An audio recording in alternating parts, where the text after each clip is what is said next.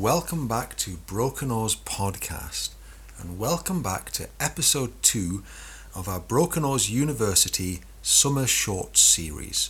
We started off calling it the Summer Poetry Readings, but instead we're calling it the Summer Shorts because it's a nice pun, it's a nice play on words. They're shorter than our usual podcasts, and it's summer, so we should all be wearing shorts and getting some light and air to those legs that have been locked away through the long, dark winter and spring that is the British weather.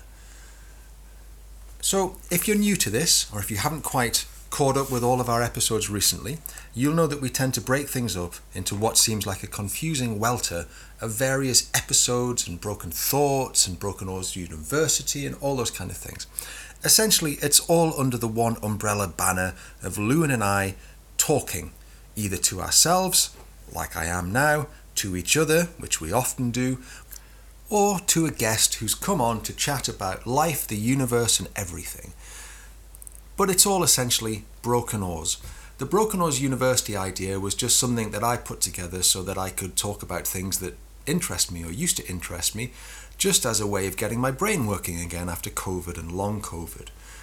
We've touched upon the romantic poets, romanticism, and that was quite a theory-heavy series of little chats. And now for summer, we're having like a book group for rowers. It's not really a book group in as much as I'm asking you to read a novel a week and then come back and sit round and drink Chianti and talk about it. Every book group that I've ever been in generally starts about talking about the book and then starts talking about other stuff. This is about poets and poetry, and it's kind of a whistle-stop tour through poets and poetry. Last week I introduced the series. I said that English literature is an absolute nonsense. You should read what you like in much the same way as you should listen to the music that you like. And you should do what you like in terms of the things that you enjoy doing, rather than having these prescriptive ideas about what we should be doing, what we should be reading, what we should be listening to, really foregrounding the idea that when it comes to things like this, we should be engaging with the things that give us pleasure, that give us engagement, that give us satisfaction, and that give us fulfillment. And in our first episode, we talked about Thomas Hardy. Dorset peasant, social climber, bit of a shag bag, but generally quite a good poet and quite a good writer. Definitely one worth reading. Poetry, if you've never read it before, think of poetry like very, very expensive chocolate or very, very nice whiskey or really, really good food cooked by a Simon Rogan type person. Prose is something you can devour. You can literally turn your brain off and walk through a Jack Reacher novel as a method of displacement.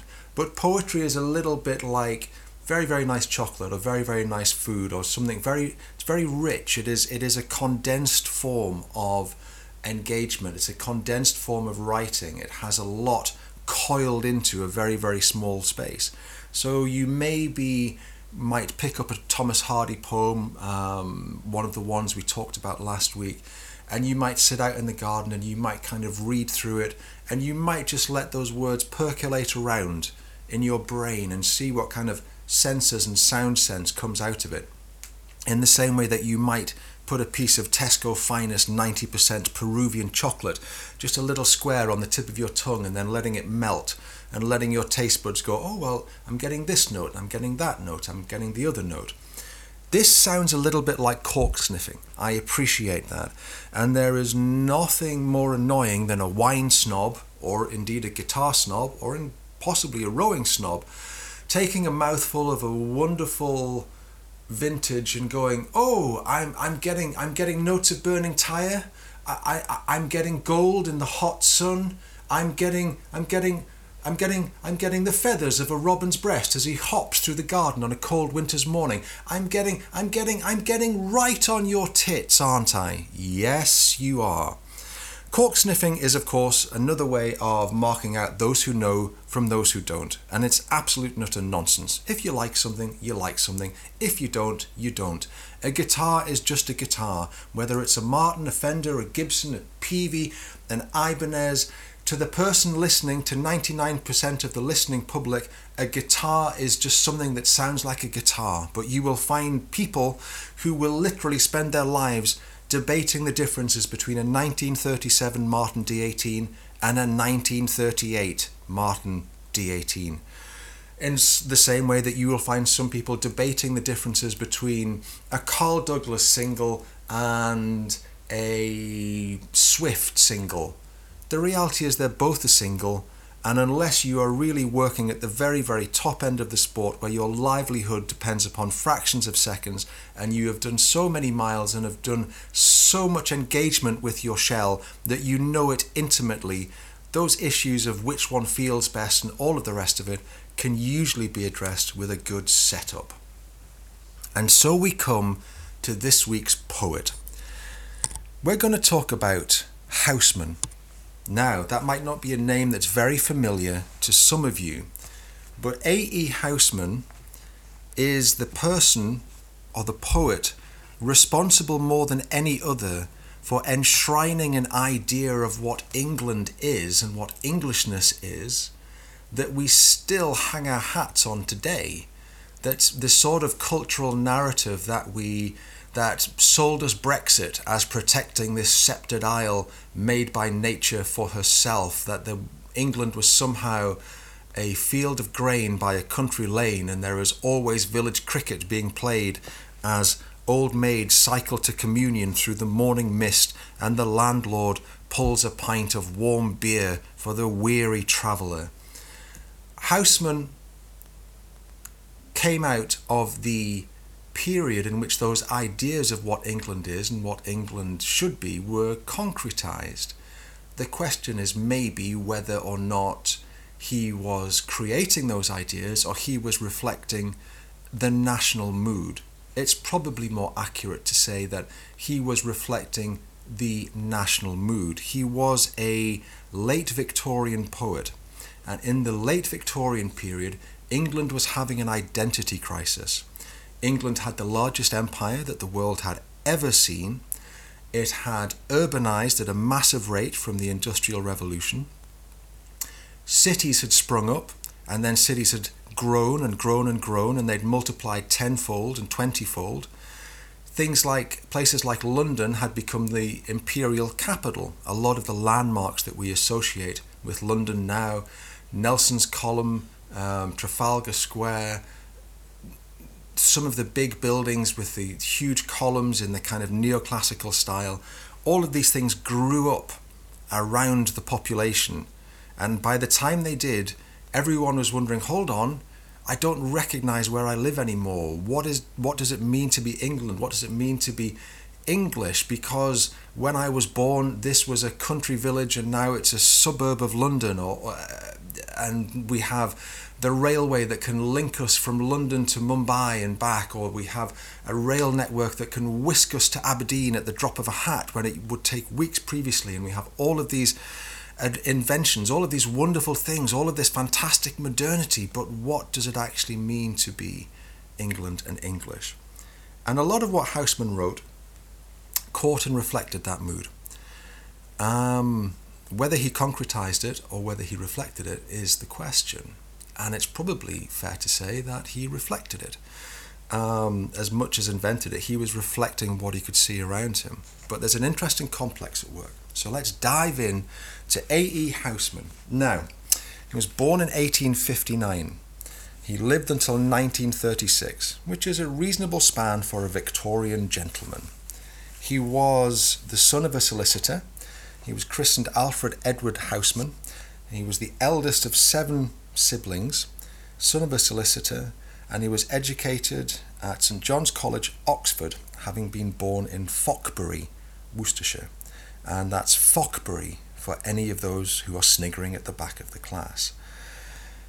He failed his finals at St John's College, Oxford, and he found work as a clerk in the London Patent Office, but he continued to study the classics that had informed his university career to that point.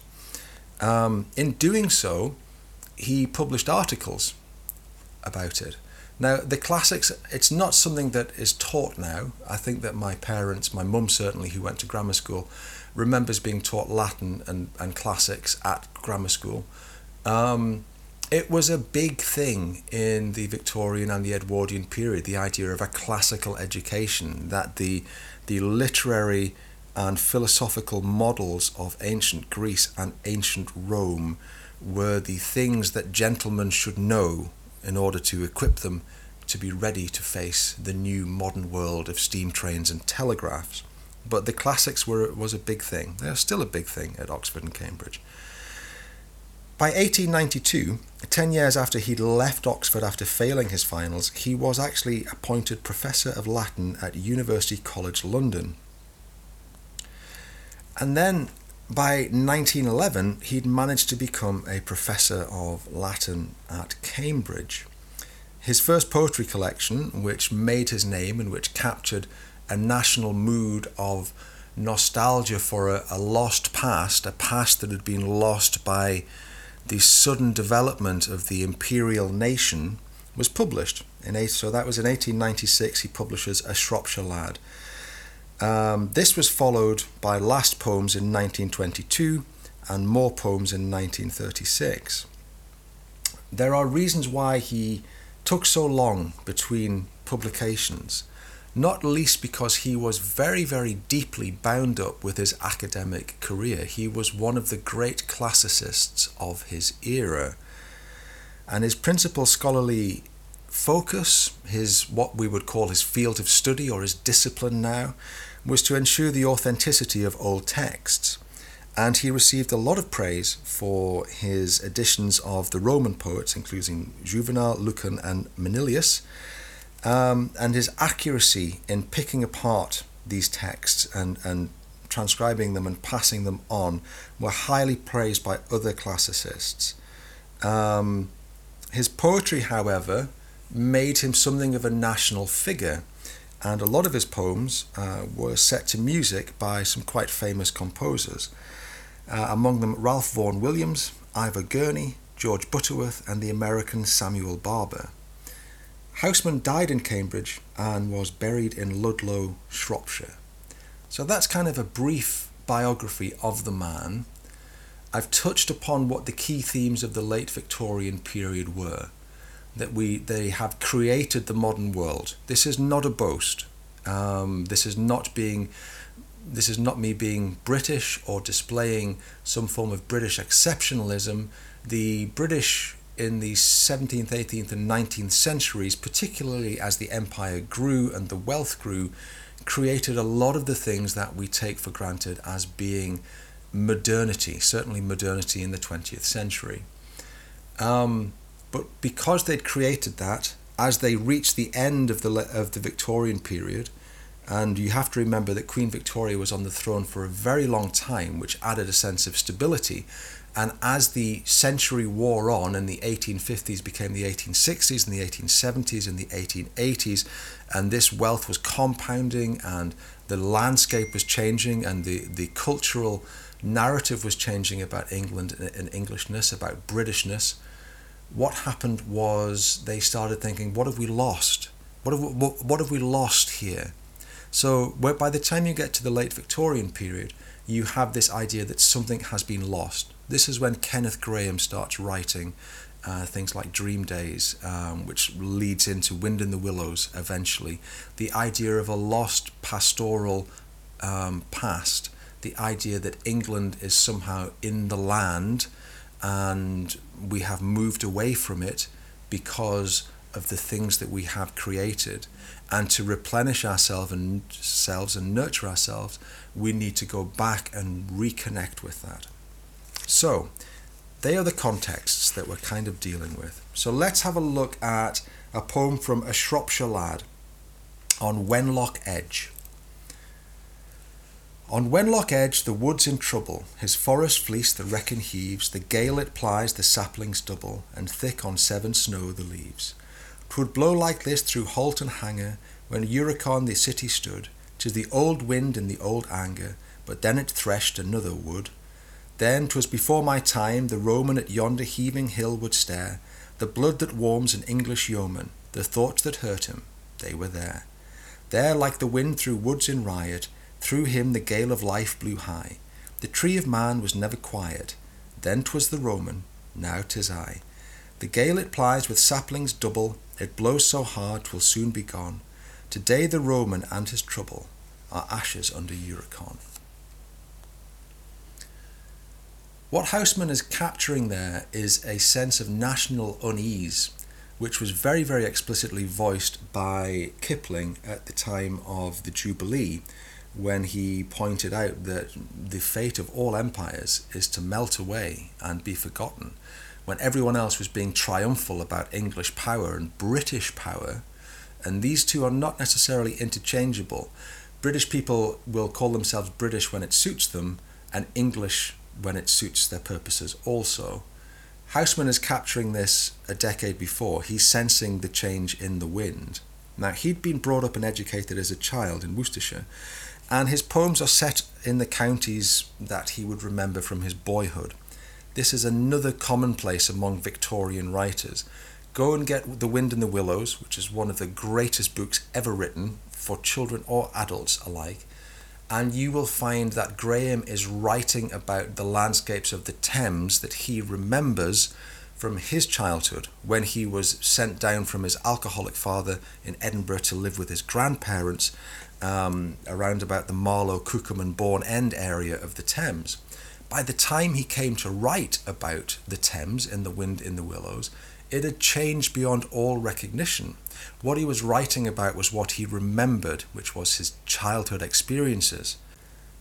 And Housman was somewhat similar. He's writing about Worcestershire, Shropshire and the Welsh marshes, where he grew up. He practiced what he called his trade as a professor of Latin at UCL and moved to Cambridge in 1911, as we've talked about. So, apart from that period as a civil servant in the patent office when he was a young man, Housman was essentially a don and a professor all of his adult life. And he was a don and a professor at the point in time when the idea of being in the ivory towers in the cloisters of Cambridge and Oxford was a very, very real thing. Compounding that, he was also a poet all of his life. Not that he necessarily published poetry regularly, but he was keeping notebooks throughout all of this. Now, he wrote a letter to the American poet Witter Bynner in June 1903, and this is what he said. "My dear sir, you seem to admire my poems even more than I admire them myself, which is very noble of you, but will most likely be difficult to keep up for any great length of time. As for your queries, I wrote the book A Shropshire Lad when I was 35, and I expect to write another when I am 70, by which time your enthusiasm will have had time to cool. My trade is that of a professor of Latin in this college. I suppose that my classical training has been of some use to me in furnishing good models and making me fastidious and telling me what to leave out. My chief object in publishing my verses was to give pleasure to a few young men here and there, and I'm glad if they have given pleasure to you. I'm yours very truly, A.E. Housman." We catch the Victorian manners there. We catch the stilted nature of formal communication there. Everything is codified and hedged and very, very keeping people at a distance, which was, even though it was a characteristic of the Victorian age, the late Victorian age, it was very definitely a major characteristic of Housman. So he's talking about his trade, but the point is that his poetic output doesn't follow the restricted pattern his letter suggests. He was never prolific because most of his energies went into his academic work, into his day job, into his bread and butter. In this regard, as I've said, as a classicist, Housman was preeminent. He was seen as one of the foremost scholars of his era. His range and scholarship was so formidable that it could very easily and very accurately be said that he could have just as readily become a professor of Greek as he did a professor of Latin. This reticence, this reserve, this formality, even though it's a characteristic of the age, in Housman it's something else. He was never a easy man or a warm man, a man that you could necessarily warm to. It was said by one of his contemporaries that he looked timid in appearance, as if he came from a long line of maiden aunts. He could be very, very severe. He could be very caustic and cutting to his contemporaries, to his colleagues, to people who came to admire him and tell him how wonderful they thought his poetry or his work were. And when he was confronted by, how can we put this, by intelligences or capacities or intellect that he felt did not match his own or did not match his own intellectual gifts, he could be quite savage, whether that was dealing with undergraduates who presented slipshod work or colleagues who presented something that he felt wasn't up to scratch. He once said, "The faintest of all human passions is the love of truth," but this wasn't the case with him. He had a love of truth, of being rooted in fact, being rooted in precision, that meant that he had a mistrust of religion that was quite as severe as Hardy's eventually became. But for all of that, he was also shy and quite an austere man. Virginia Woolf used to talk about T.S. Eliot, and as well she should. It was her period of the Bloomsbury Group and modernism in the 1920s and 30s. She used to talk about T.S. Eliot and his suits. T.S. Eliot wore formal suits. He wore four-piece formal suits. And the idea that we're getting towards here is that Housman's poetry is fundamentally confessional in a lot of ways, but as an individual, he was more buttoned up than Eliot. So that idea of I grow old, I still wear the bottoms of my trousers rolled, has a precursor in Housman in his actual life. Let's have a look at another poem. This is from More Poems, and this is called From the Wash, and I'm including it because we've made a link with clothing there. From the wash the laundress sends my collars home with ravelled ends. I must fit, now these are frayed, my neck with new ones London made. Homespun collars, homespun hearts, wear to rags in foreign parts. Mine's at least as good as done, and I must get a London one. If you read A Shropshire Lad, if you read More Poems, if you read any Housman, which I would recommend because it is a window onto a bygone age and a bygone way of looking at things and a bygone apprehension of masculinity, of youth, of age, of life, what you will get are the same notes repeated over and over. He's like a blues artist who only knows the pentatonic scale, but who knows all of its minute shadings. If you've ever listened to B.B. King live in concert, B.B. King plays the same thing every single time he plays a lick or a run, but by God, you feel it. Housman is reflecting and capturing and expressing a late Victorian feeling that the best has gone. That's why there's this nostalgia for what has been lost. In the early Victorian period, you will also find that a lot of the writers and the artists and the poets had an obsession with little girls. Don't mean that in a bad way. I mean it in the sense that once the idea of childhood was being invented, little girls became symbols of purity and innocence. And yes, it was wildly hypocritical, because the same writers who would talk about the purity and innocence of a golden-haired, blue-eyed child would then go and sleep with one of the child prostitutes that thronged the streets of London. The Victorian age is one of rampant hypocrisy. Hypocrisy is one of the things that the British have always done well. It's something that we still lead the world in terms of the amount we can export and the sheer quality that we can generate. But at the time, you had this society that was caught up on the idea of good manners and formal etiquette and everything being just so, and morality and Christianity and the straight bat and the stiff upper lip and an Englishman's word being his bond and the family and all of those things, and yet we had the highest amount of prostitutes on the streets of London of any other major city in the developed or undeveloped world. So we were really quite two-faced about it. But if you think about early Victorian writing or mid-Victorian writing, the little girl is often a symbol of purity and innocence. Think about Dickens and his child brides or his girl characters like Little Nell.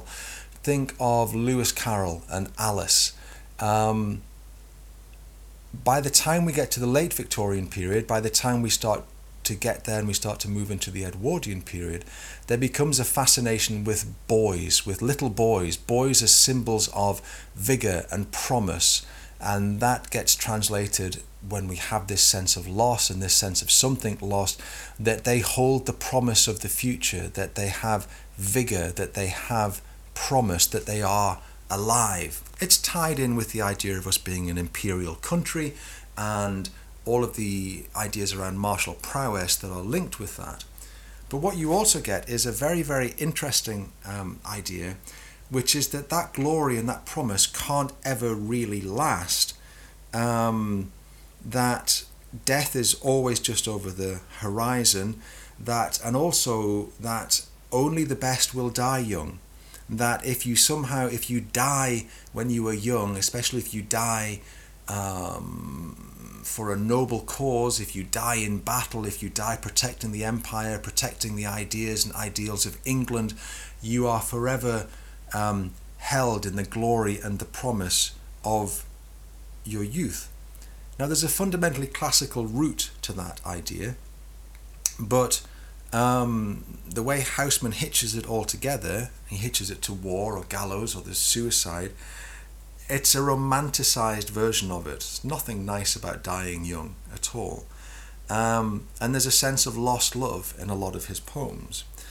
The other element that you pick up when you read Housman is that as the soldiers go off to war or to go off to their deaths in some distant place, the poet is a bystander. He is watching the promise being sent out to be snuffed out, but also at the same time to be elevated into this romantic what have we lost ideal.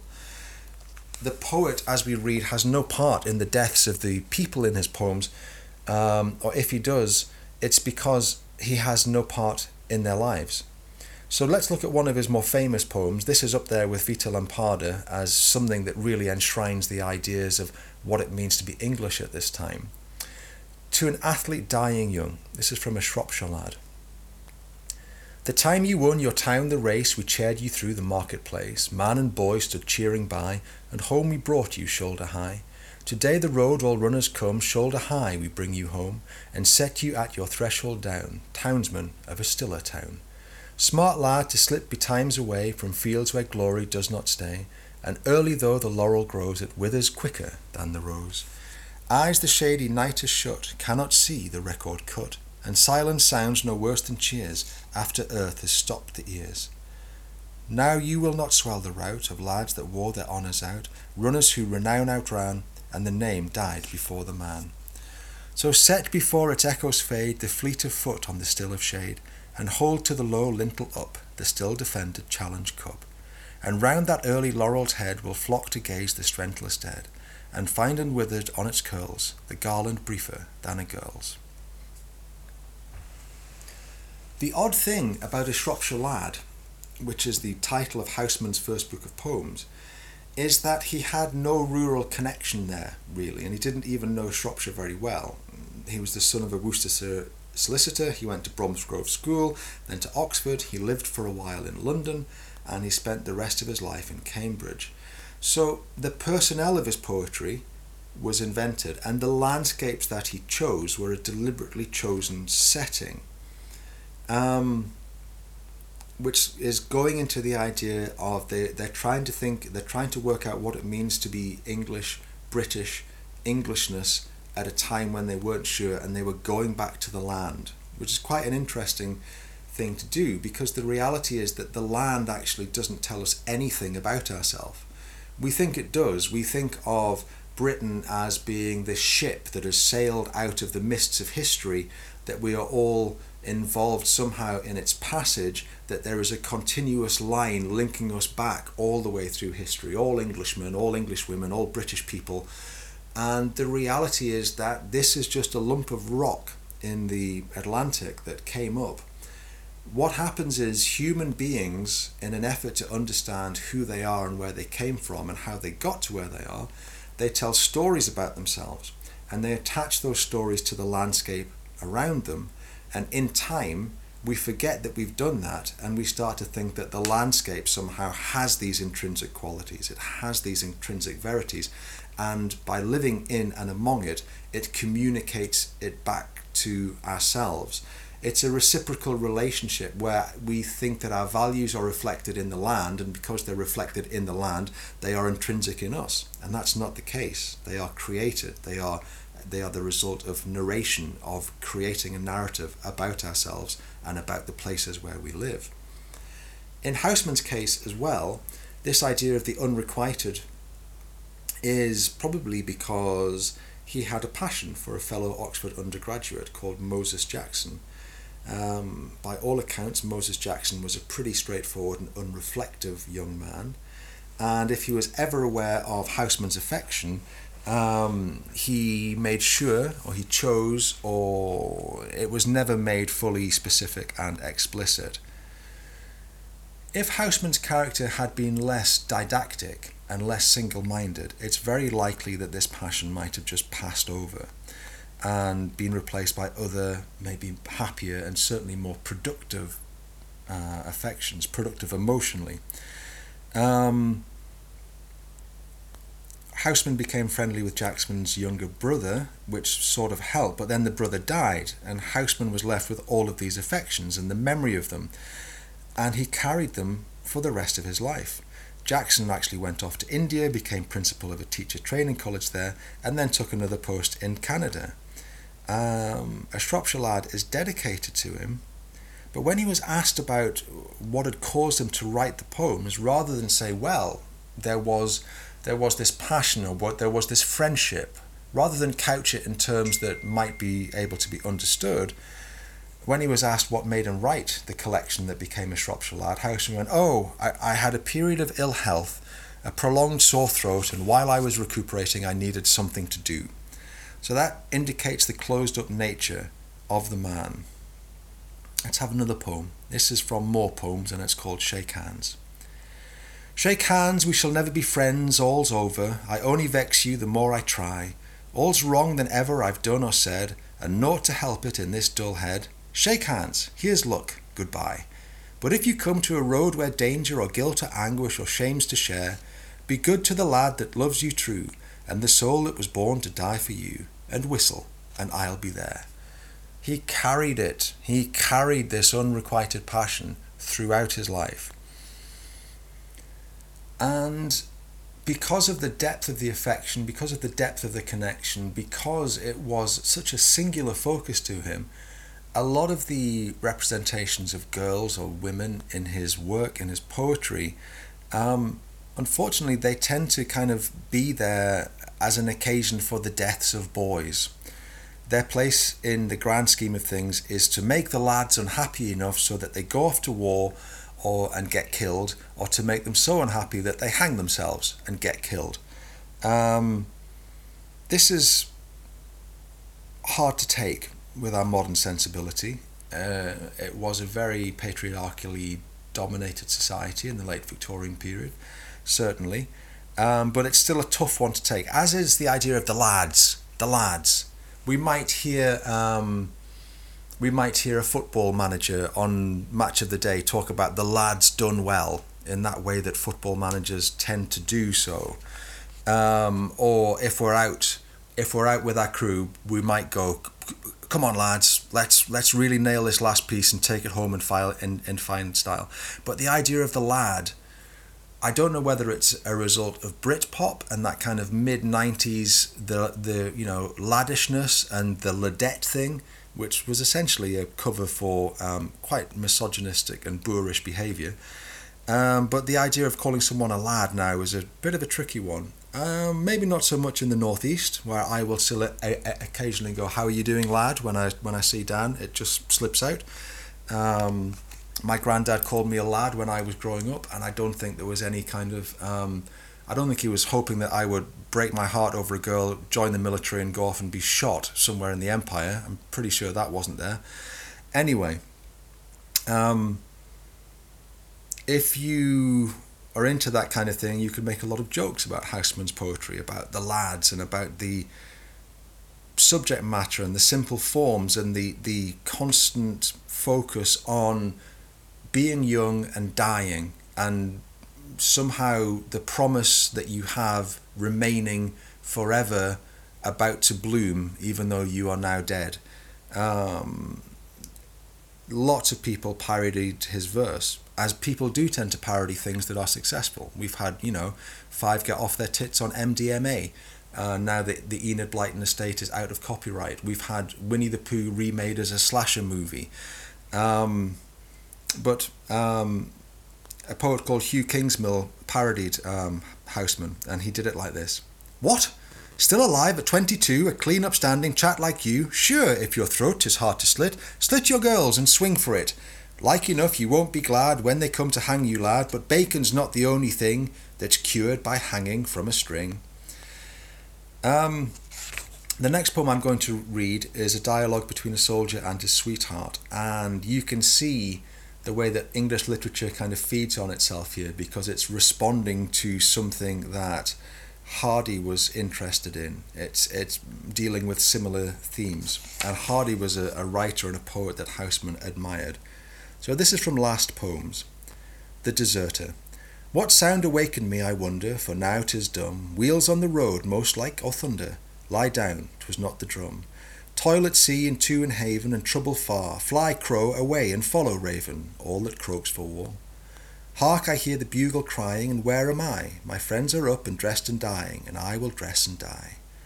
Oh, love is rare and trouble plenty, and carrion cheap, and daylight dear at 24. Lie down again and sleep. Reach me my belt and leave your prattle, your hour is gone, but my day is the day of battle, and that comes dawning on. They mow the field of man in season, farewell, my fair, and call it truth or call it treason. Farewell the vows that were. Aye, false heart, forsake me lightly, 'tis like the brave, they find no bed to joy in rightly, before they find the grave.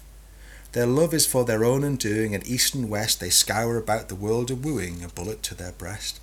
Sail away the ocean over, oh sail away, and lie there with your leaden lover, for ever and a day. Like a lot of Victorian writers who seemed very, very stiff and very, very austere and very, very mannered, they would unbend with women and children in much the way that Lewis Carroll, Charles Dodgson, was very, very socially awkward, but he was very, very good with the children of his colleagues. So, this is where Alice in Wonderland came from. And there's a good argument that he could do this because they didn't count. Now let me explain that. He could unbend with women and children because they would not judge him in a way that would affect him, because they didn't have the status in society to affect him and his standing, which to Victorian men was everything. This is a class-based society. It was much more explicit then. We are still a class-based society, but back then it was very explicit. The cufflinks that you wore, the collar that you had, what sort of waistcoats that you wore, what sort of job you did. Were you in trade or did you have a profession? What sort of profession was it? Was it one of the elite professions? What were the circumstances of your birth? You were constantly being ranked on a social scale. And women and children didn't count in that. And because of that, he didn't have to be stiff and austere and on his guard about it. He could loosen up. Unfortunately, while he could unbend with women and children, there are stories and a lot of evidence that shows that when he was teaching at University College London, his elaborate sarcasm would often reduce his female students to tears, which is pretty damning. It must also be said that his elaborate sarcasm would often reduce male undergraduates to tears as well. He could be very, very savage about work that he felt was not up to standard. The thing that tended to offend the women, though, was that when he did that, in the following weeks when they came back to class or they came back to lectures or tutorials, he would often have completely forgotten who they were, what their names were, or the fact that he'd just chewed them out the week before. So the sarcasm is one thing, but it's the complete indifference because they don't count. A Shropshire Lad, which is probably the most famous of his collections, was written between 1894 and 1895. In 1895, though, he also wrote another poem which was far more explicit than his other work. This was not included in the Shropshire Lad collection. It was only published after his death. And the reason why it's important is because 1895 wasn't just the year of the publication of his first collection, it was also the year of the trial of Oscar Wilde. And this is the poem that was suppressed at the time but which came out later. It's called, "Oh, who is that young sinner? Oh, who is that young sinner with the handcuffs on his wrists? And what has he been after that they groan and shake their fists? And wherefore is he wearing such a conscience-stricken air? Oh, they're taking him to prison for the colour of his hair. 'Tis a shame to human nature such a head of hair as his. In the good old time 'twas hanging for the colour that it is, though hanging isn't bad enough and flaying would be fair, for the nameless and abominable colour of his hair. Oh, a deal of pains he's taken, and a pretty price he's paid, to hide his Paulo diet of a mentionable shade. But they've pulled the beggar's hat off for all the world to see and stare, and they're hailing him to justice for the colour of his hair. Now 'tis oakum for his fingers and the treadmill for his feet, and the quarry gang on Portland in the cold and in the heat, and between his spells of labour, in the time he has to spare, he can curse the God that made him for the colour of his hair." Now the metaphor there is pretty obvious. The abominable hair colour is also the love that dare not speak its name.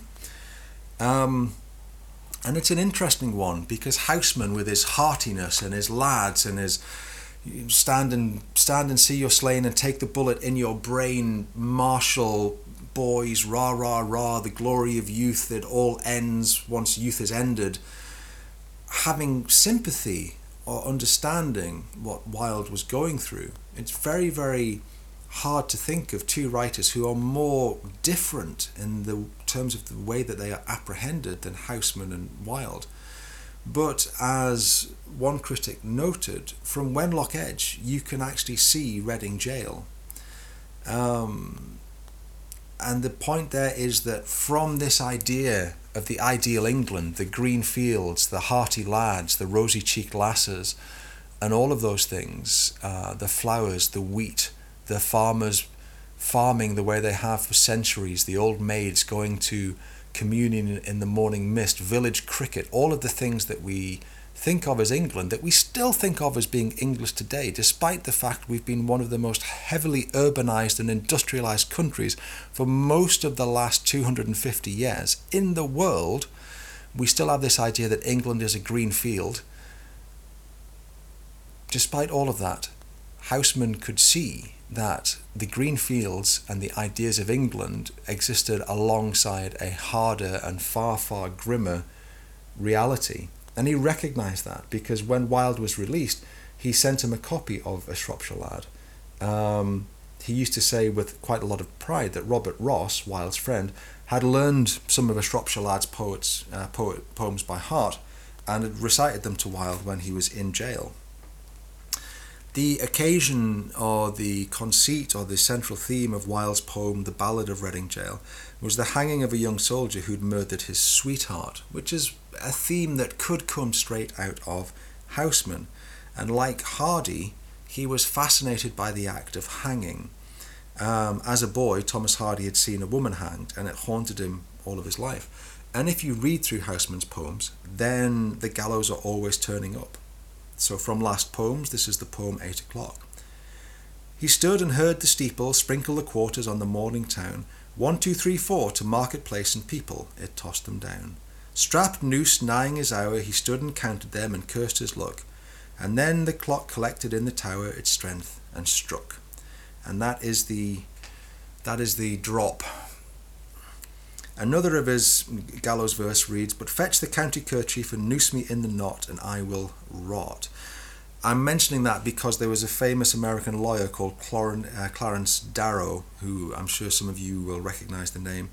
He amended the verse to make it read, "Fetch the county sheriff and noose me in the knot." And he got several of his clients, a lot of whom were actual murderers, off by emotionally quoting this line to the jury. And Housman, who was aware of this, said it was partly due to his work that Leopold and Loeb, who murdered a boy for kicks in the 1920s, escaped hanging. I did not lose my heart. This is from More Poems. I did not lose my heart in summer's even, when roses to the moonrise burst apart, when plumes were under heel and lead was flying, in blood and smoke and flame I lost my heart. I lost it to a soldier and a foeman, a chap that did not kill me, but he tried, that took the sabre straight and took it striking, and laughed and kissed his hand to me, and died. Death in Housman is an instantaneous thing, which shows how much he actually knew about the realities of war, about being shot in the guts on a field in India and bleeding out to death over several painful hours, or catching gangrene or an infection in a cut and dying over weeks and days. A lot of the representations of the martial and of war by the Victorians are idealized, they are Arthurianized, they are romanticized in a way that Wilfred Owen, Siegfried Sassoon and the war poets completely exploded in the war poetry of the First World War. This is because Britain was an imperial country then, and despite the fact we have this narrative that we are a small, quiet, peace-loving people who only fight when we have to, which is the narrative that surrounds the First World War and the Second World War, the reality is that from the Napoleonic Wars of Conquest right the way through into the middle of the 20th century, Britain and British soldiers were constantly fighting a series of wars somewhere in the empire pretty much every year of those 150, 160 years. And because of that, we have a cultural narrative about what that means in terms of British feats of arms. But when it comes to Housman, he not panders to that, but he actually reinforces that idea that death is an instantaneous thing. Again, we're going back to this idea that to die young is wonderful and it enshrines us in the glory of our youth and we never grow old. We're getting towards Binion's famous lines about the end of the First World War. So Housman would say something like, shot so quick, so clean and ending. And the wars that he saw, certainly in his early life, the Zulu Wars and the Boer War, which were kind of his wars, he did live through the First World War, obviously, they were fairly hygienic in the sense that they were small scale in as much as they did not touch large proportions of the populations, of both in Britain and also in the countries in which they were fought. The wars that Wilfred Owen and Siegfried Sassoon fought in were very, very different. Their poetry told a different truth about war, one which makes it difficult to regard the military element in Housman as little more than a stage setting for what he's trying to do in the poem. It's a prop. Because when the Great War came and hundreds of thousands of young men died in battle, often tens of thousands on the same morning, the first morning of the Somme in 1916, 20,000 British troops, and then 20,000 the next day, and 20,000 the next day. It was horrific, unimaginable slaughter. But when that Great War came, and because of his martial inflections, you might have thought that Housman would be shocked or moved or affected. He appears not to have been, looking at any of his correspondence or any of his work. But that's possibly because he was a dry, didactic and quite austere man, quite a buttoned-up man, possibly because of his unrequited passions. But poets are also not statisticians. To them, one death means more than 1,000 because you can frame it in such a way that makes it seem noble or elegiac or glorious, whereas thousands is just carnage, and it's very hard to make that into something artistically. When men are dying like flies, to put it another way, that's what they're dying like. They're no longer men, they're just numbers, and that's horrible. It's even more surprising that he didn't react to it, given that his college, which was Trinity College, was turned into a hospital. So his daily life was peopled during the Great War with the kind of young men he'd written about, and their endings weren't quick and clean, and they weren't noble, and they weren't elegiac at all. The sad truth is that while the other dons made them welcome and recognised what they were going through, Housman just complained to the university authorities about the inconvenience that it was calling to him. It was too close to home. It was on his doorstep. He preferred the world of the imagination because the landscape of the heart for him was more comfortable than the actual reality of the landscape of the trenches. Tell me not here. Tell me not here, it needs not saying what tune the enchantress plays in aftermaths of soft September or under blanching Mays, for she and I were long acquainted, and I knew all her ways. On russet floors by waters idle the pine lets fall its cone, the cuckoo shouts all day at nothing in leafy dells alone, and traveller's joy beguiles in autumn hearts that have lost their own. On acres of the seethed grasses the changing burnish heaves, are marshalled under moons of harvest, stand still all night the sheaves, or beeches strip in storms for winter, and stain the wind with leaves.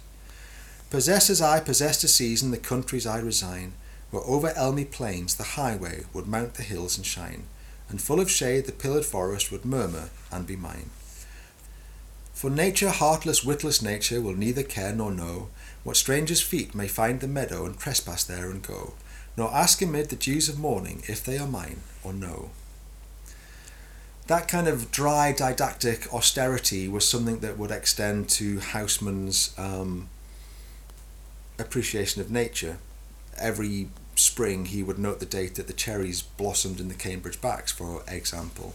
Some of the trees that blossom there now today are trees that Housman actually witnessed being planted. Loveliest of trees, from a Shropshire lad. Loveliest of trees, the cherry now is hung with bloom along the bough, and stands about the woodland ride, wearing white for Eastertide. Now of my 80 years and 10, 20 will not come again, and take from 70 springs a score, it only leaves me 50 more. And since to look at things in bloom 50 springs are little room, about the woodlands I will go, to hear the cherry hung with snow. Housman was like a lot of people who are famous. They complain about the fact that they're famous and everyone looks at them, but they also secretly enjoy the fact that they are famous and everyone looks at them. So he took a walk every afternoon by regular routes. And if anyone, an acquaintance or an admirer, tried to acknowledge him or talk with him, he would just completely ignore them. Famous story is that the philosopher Wittgenstein once had rooms on the same staircase as Housman, as did indeed the art historian and spy Anthony Blunt. Something about the water in Cambridge. Anyway, Wittgenstein was one day in need of the loo, couldn't get to his own room. He knocked at Housman's door and asked to use the lavatory. And Housman just looked at him and went, "Certainly not," and closed the door in his face. That represents a determination almost to push people away, to not be liked, to be so unremittingly rude. But he also enjoyed his status and his fame.